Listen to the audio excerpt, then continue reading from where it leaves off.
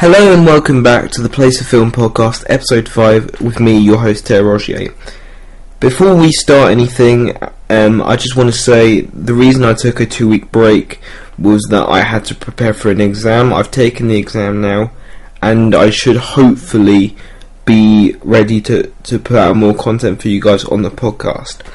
And with that out of the way, remember to follow us on all social media at the Place of Film, Twitter, Instagram, and Stardust. And yeah, nice to see that you guys have missed me. None of you have said that, but hopefully you've missed me. The podcast is back, so let's get into it. Our top 3 news feed for today.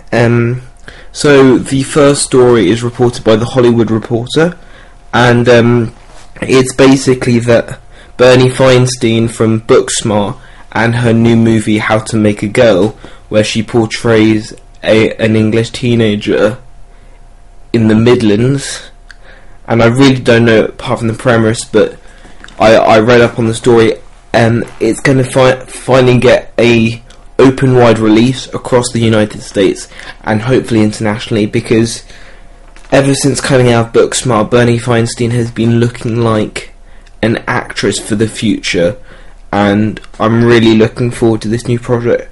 The trailer looked very interesting, and the way that she has been using social media to gain notoriety for this project, I am very excited for the potential of this project to get a wide released screening, let's just say. So that's reported by The Hollywood Reporter.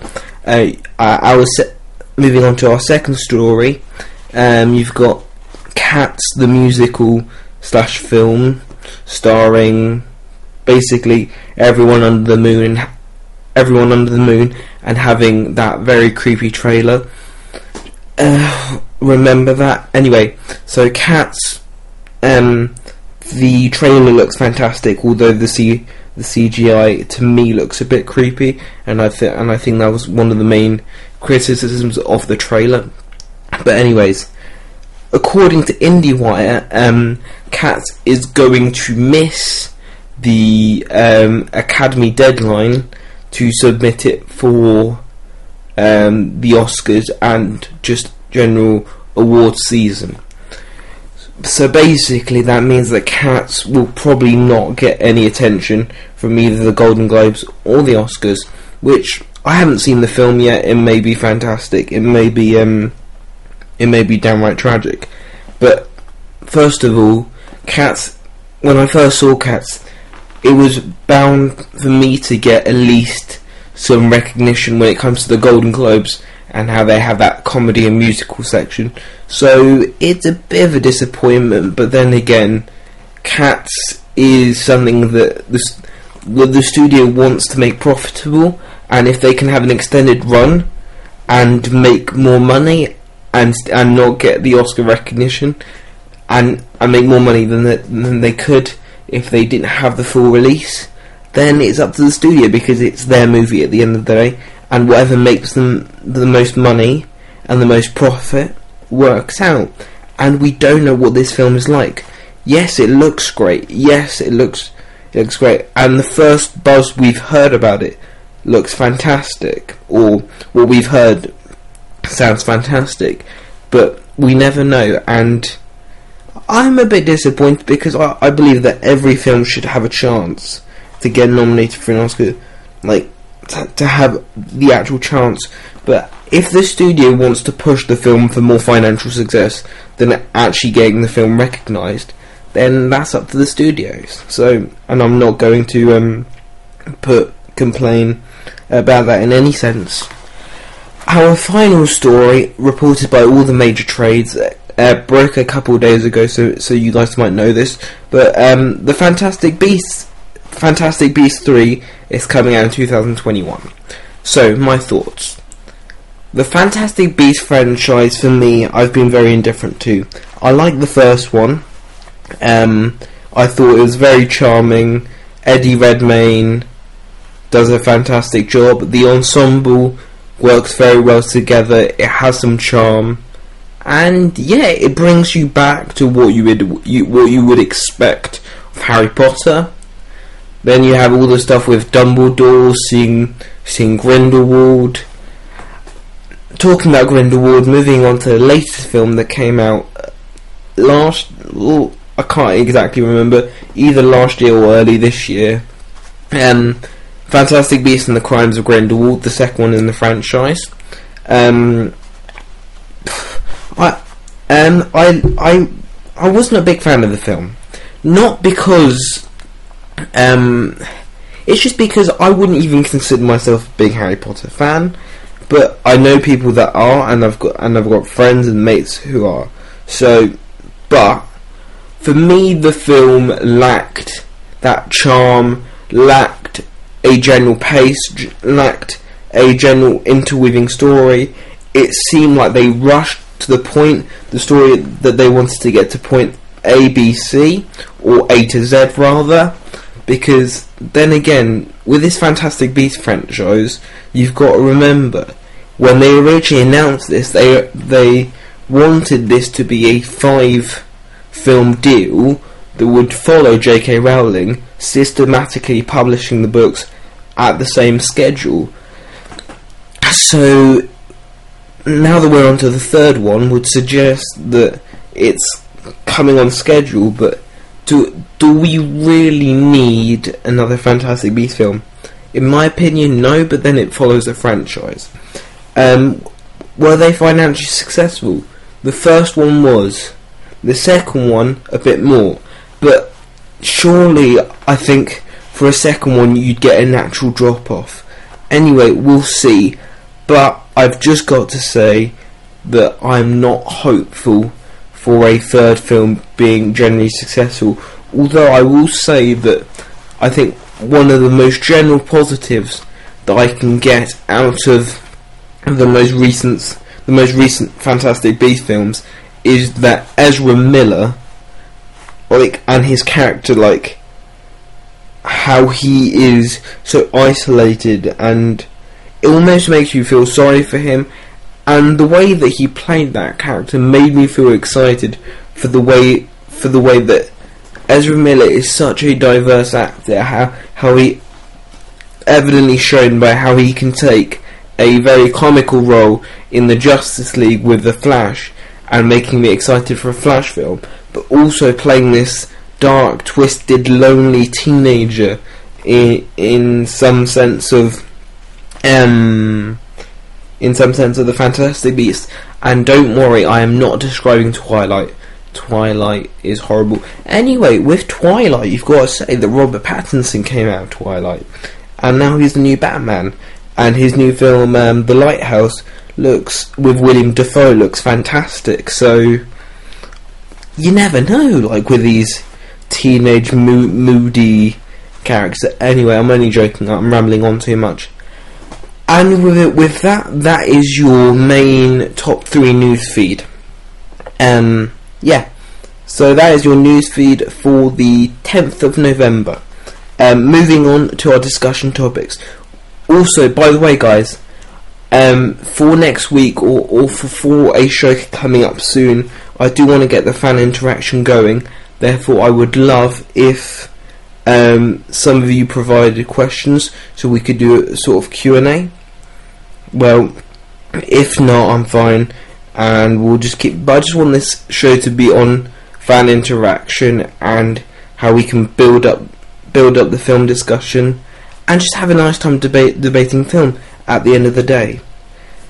Moving on, so as I said in our discussion topics, or if I didn't mention, we're going to do our discussion and debate section. So our 2 discussion and debates today are Disney and how they are preparing themselves for a massive, and I mean massive, onslaught when it comes to how they're going to take over the streaming game. As we all know, Disney Plus is coming out soon with their whole Disney catalogue, with the Star Wars, the Marvel, the actual entire Disney catalogue, and the National Geographic, which I think is going to be a very underrated feature of Disney Plus. Anyway, they've got the Marvel, they've got the Star Wars, they've got the catalogue. And from now on, we just said that Disney Plus was going to be a very family-friendly, oriented type of deal, and we didn't know whether Disney would portray more like what's the word, more adult-themed shows, like, because what I'm trying to say is that they have a place in Hulu where they can now dump, like, they've got The Handmaid's Tale, and especially with the new announcement of the FX shows, with that being Atlanta, with that being Mayans MC, with that being Sons of Anarchy, whether that being Archer. Basically, Disney is making a two-staged attack on Netflix mainly and Amazon Prime, because now they've got their Hulu that can challenge the more adult-themed streaming when it comes to HBO and CBS All Access, and then you've got your Disney Plus that can attack your Netflix. I think that Disney have proved and the right approach, because we all thought that when it came to Disney Plus, that Disney Plus was going to be the main focus. They have The Mandalorian, that's their flagship show, they were going to concentrate on that. They have loads of original content coming through with Star Wars, Marvel, and with the whole Marvel and Star Wars shows. And so we expected that Hulu would become a second priority. But the fact is that when Bob Iger announced in a conference earning call that Disney would still push and back Hulu, this really was a great announcement, because it shows that Disney can not only diversify their content, but is ready to be that big streaming giant. And I think this is going to be a very interesting stage where we have Apple TV, we have Hulu, we have Netflix, HBO Max, Apple. The list of streaming services goes on. Hopefully none are more announced. Now it comes to the issue of, do we have too many streaming services with and how much that's actually going to cost the average TV viewer or film viewer. Now that's a debate for another day, but the fact is that we are in a place where we have access to a diverse pool of content, whether you want the Hulu stuff with The Handmaid's Tale, and now the FX shows, Atlanta, you have Mayans MC, Sons of Anarchy. Sons of Anarchy is an underrated TV show, from what my teacher tells me. I need to go check it out, because it's a big recommendation from John Campier as well, so I must check it out. But the fact is that Disney are backing their content across multiple age groups, and therefore it's really a two-pronged attack towards your Amazon Primes and your Netflix. So that's basically Disney becoming the massive media giant that they are, and almost tripling that by being the dominant player in the streaming world. And yes, so basically that's topic number one. Comment down your thoughts below so we can get the debate going on whether Disney is being too dominant. What do you think about their two-pronged attack, and how they're going to approach the more kids and teenager stuff on Disney Plus, while the more adult series like A Handmaid's Tale, like an Atlanta, is going to go on a Hulu. So comment down below with your thoughts, and then we will debate. Now on to topic 2. This before I want to say anything, this topic comes into much heated debate that we've had over the last few years when it comes to CGI and what is too much CGI and what isn't. And I also feel that in my film analysis brain that you can also link some of that to Martin Scorsese's comments, not about Marvel but about how the entertainment of film is becoming a spectacle, almost like a theme park, rather than actual dramatic films, and how CGI goes towards that. And then we could also say it's to The Irishman, and how they're using CG to make Robert De Niro and Al Pacino look yet younger. This is a very interesting topic, and I might ramble on for a bit. So, this new filmmaker is going to come out with a film. No official title has been given, but the premise of this film is that it is a post-Vietnam film about how the dogs of war came back and how they were treated. Now, the story is complex in itself, but this is where it gets tricky. The filmmakers really struggled to get an actor, as most major productions now get into trouble with, because sometimes the directing and the casting directors cannot find the perfect role for the film to portray exactly the director's vision or the studio's vision. Now, there's no problem with that. But what's happened is that this filmmaker has randomly thought that James Dean, an actor who died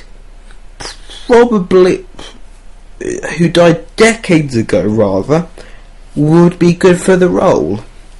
And how are you going to get James Dean in this film?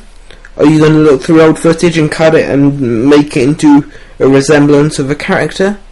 Oh no, what they're trying to do, ladies and gentlemen, is that they are going to CGI the whole character and are going to probably cut and paste dialogues from James Dean's classic films. And yeah, on the face of it, it sounds morally wrong but when asked, the filmmaker backed this up. Oh yeah, we've got the backing of James Dean's estate. Okay, so you're telling me that because you've got a movie that you can't cast a living day actor, that alright, you've had a vision that you want to cast James Dean, an actor who's been dead for decades now, and how do you want to go about having James Dean in your movie, knowing that he's dead? You want to CGI him? Okay, that we can just leave for a second. But you think by justifying it by having the support of James Dean's estate is suitable? Look, the whole permission of having the estate thing is a very long conversation when it came to Carrie Fisher and the use of CGIing her into Rogue One. Same thing with Peter Cushing. And I agree, if the family has the backing of if the filmmaker has backing the family, there is some credit to the filmmaker or studio going forward with the idea of potentially going forward and CGIing a former living person into a film. However, with James Dean, he's probably one of the greatest actors of all time, and that's not an understatement for me. But you think that because his estate that has no direct relatives to him now would financially profit off this film and pay nearly $500,000 just to use the actor's legacy? To me, it sounds fishy. Can I just preface this by saying I don't think this film's going to get made, because I think the backlash for this film has been way too much. And in terms of where we go from now, I don't know. But look, we've addressed the CGIing. Now it comes to the problem of, like, financially, is this doable? And does it hurt the film? Isn't it just better for the film just to hire an actor and not go back and have to CGI model an actor who's been dead for 4 decades rather? This is the dilemma that we face, and it's the whole thing about whether you're wasting your film's budget already and you're hampering it by doing all these special effects, and how it probably, because we're not at the point also the CGI carefully blends into a film and looks real, because even with Peter Cushing in Rogue One, you could clearly see that it was not a living person, and you could see the outline of the animation. And that's not a critic of Gareth Edwards or anyone who edited the film on Rogue One. It happens, and I think them saying that it wasn't going to be the highest definition or highly realistic to Peter Cushing, and at least they tried their best to make it look like that, I think worked well, and because they had the permission of Cushing's direct family. Right, so but we understand that it didn't look great. I think my point of criticism for this film going forward is that not only is choosing an actor that died years ago questionable for your casting, and that it's not financially viable, but why do it in the first place? Now, and whether that CGI could lead the whole film without being jarring to look at and jarring on screen. Because for me, if I had to look at Peter Cushing in Rogue One for more than what that scene was, that would have been jarring to me. And I don't think that we're at the point, or we're at the point where a modern day audience would be comfortable enough to have a fully CGI lead in the film, considering how it's a real life world, and I'm guessing you would place a CGI James Dean in the real world. Now, the arguments for using James Dean is it's an homage to his legacy. I understand. Potentially, there's a certain aesthetic that the filmmaker wants to go for, and yes, I understand that. And potentially because it's post-war Vietnam, and that it suits into what the filmmaker wants to do. And yes, but I just think that there is too much cons against pros to actually go ahead with this film. And as I said about 2 or 3 minutes ago, I don't even think this film is going to go forwards because of the controversy it's had. So I think that's my viewpoint on this whole James Dean situation. Comment down below your thoughts, and we'll get the debate going on the second issue. And in terms of our discussion and debate, I think we can say that is our debate done. So comment down below your thoughts, and we will see. In terms of backlash, you had Chris Evans come out and other Hollywood stars fully condemn the filmmaker for even thinking of this going forward. And I think the actual intentions were not out of ill will and harm. I think the way that the filmmaker has gone about publicising all this has just gone against everything that would naturally occur to process, and how I don't think it's out of a place of just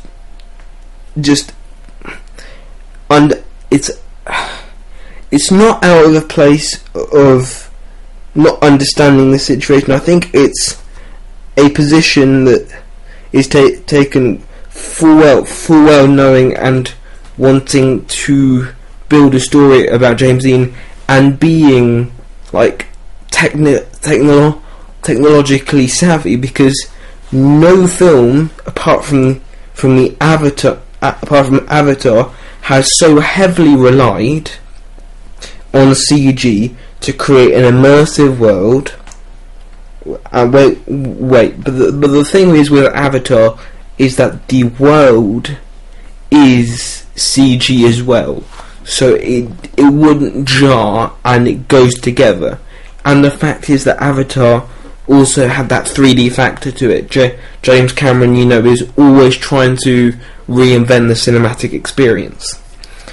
But I think in this instance, from what I've read of the premise of the story, first reported by the Hollywood Reporter, by the way, I think what they're trying to do is they're trying to place a CGI James Dean into a post-Vietnam world with these dogs and try and look after them. And I personally just think a CGI character in that sort of environment wouldn't look the best. Anyway, that is my rant fully completed and done. And as I said, and for the last time I'll say, comment down below your thoughts on story 1 about Disney's Domination and story 2 about the James Dean controversy. And with that, follow us on social media at the Place of Film, on Twitter, Instagram and Stardust. And basically, I've been your host, Terry Rogier, and goodbye, and I'll see you for episode 6.